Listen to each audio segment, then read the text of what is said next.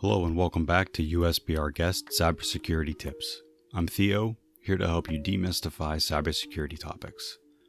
Today's episode is about cheaters or modders getting infected with rats or remote access Trojans. I'm sure you're thinking, good, but we don't want anyone getting hacked, even cheaters. So I just did an episode about rats. I'll put a link in the show notes or scroll up or down to get to it.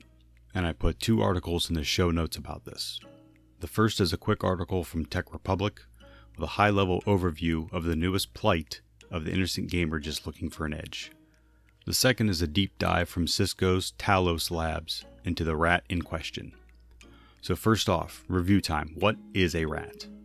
A remote access Trojan is a Trojan virus or malware concealed as something safe to download, but also allows the attacker remote access of your device or computer. Tech Republic reports Cisco Talos has discovered a campaign where attackers are concealing malware inside legitimate files. These are files that a gamer or modder would download to install cheats or make modifications to their games. What makes this attack interesting is that the attackers are using a cryptor, which is a tool used to conceal malicious code, making it difficult to detect by security products. The cryptor makes use of Visual Basic 6, shellcode, and process injection techniques to disguise the malicious payload. Visual Basic adds another layer to the obfuscation process, making the analysis of these malicious files difficult and allowing them a better chance to slip through the detection process. If these malicious files are slipping through detection and antivirus programs are letting them be downloaded without warning, there's a higher likelihood that the aimbot you're downloading for Apex Legends could have a rat hiding in it. And as a cherry on top, these are just files, so the bad guys can easily download them from any dark mart website. That's not a website. My point is that attackers don't need to know how to make rats or malware or anything malicious anymore.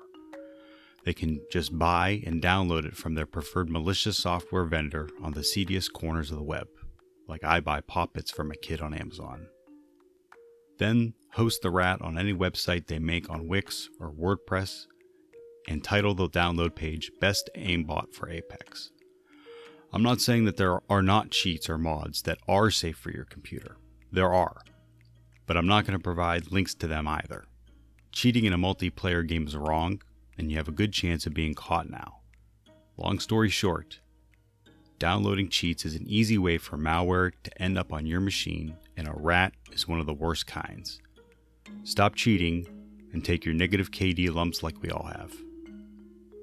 That's all for today's episode. If you have a topic you would like me to cover, drop me a line at anchor.fm/usbog or email me at usbrguest@gmail.com.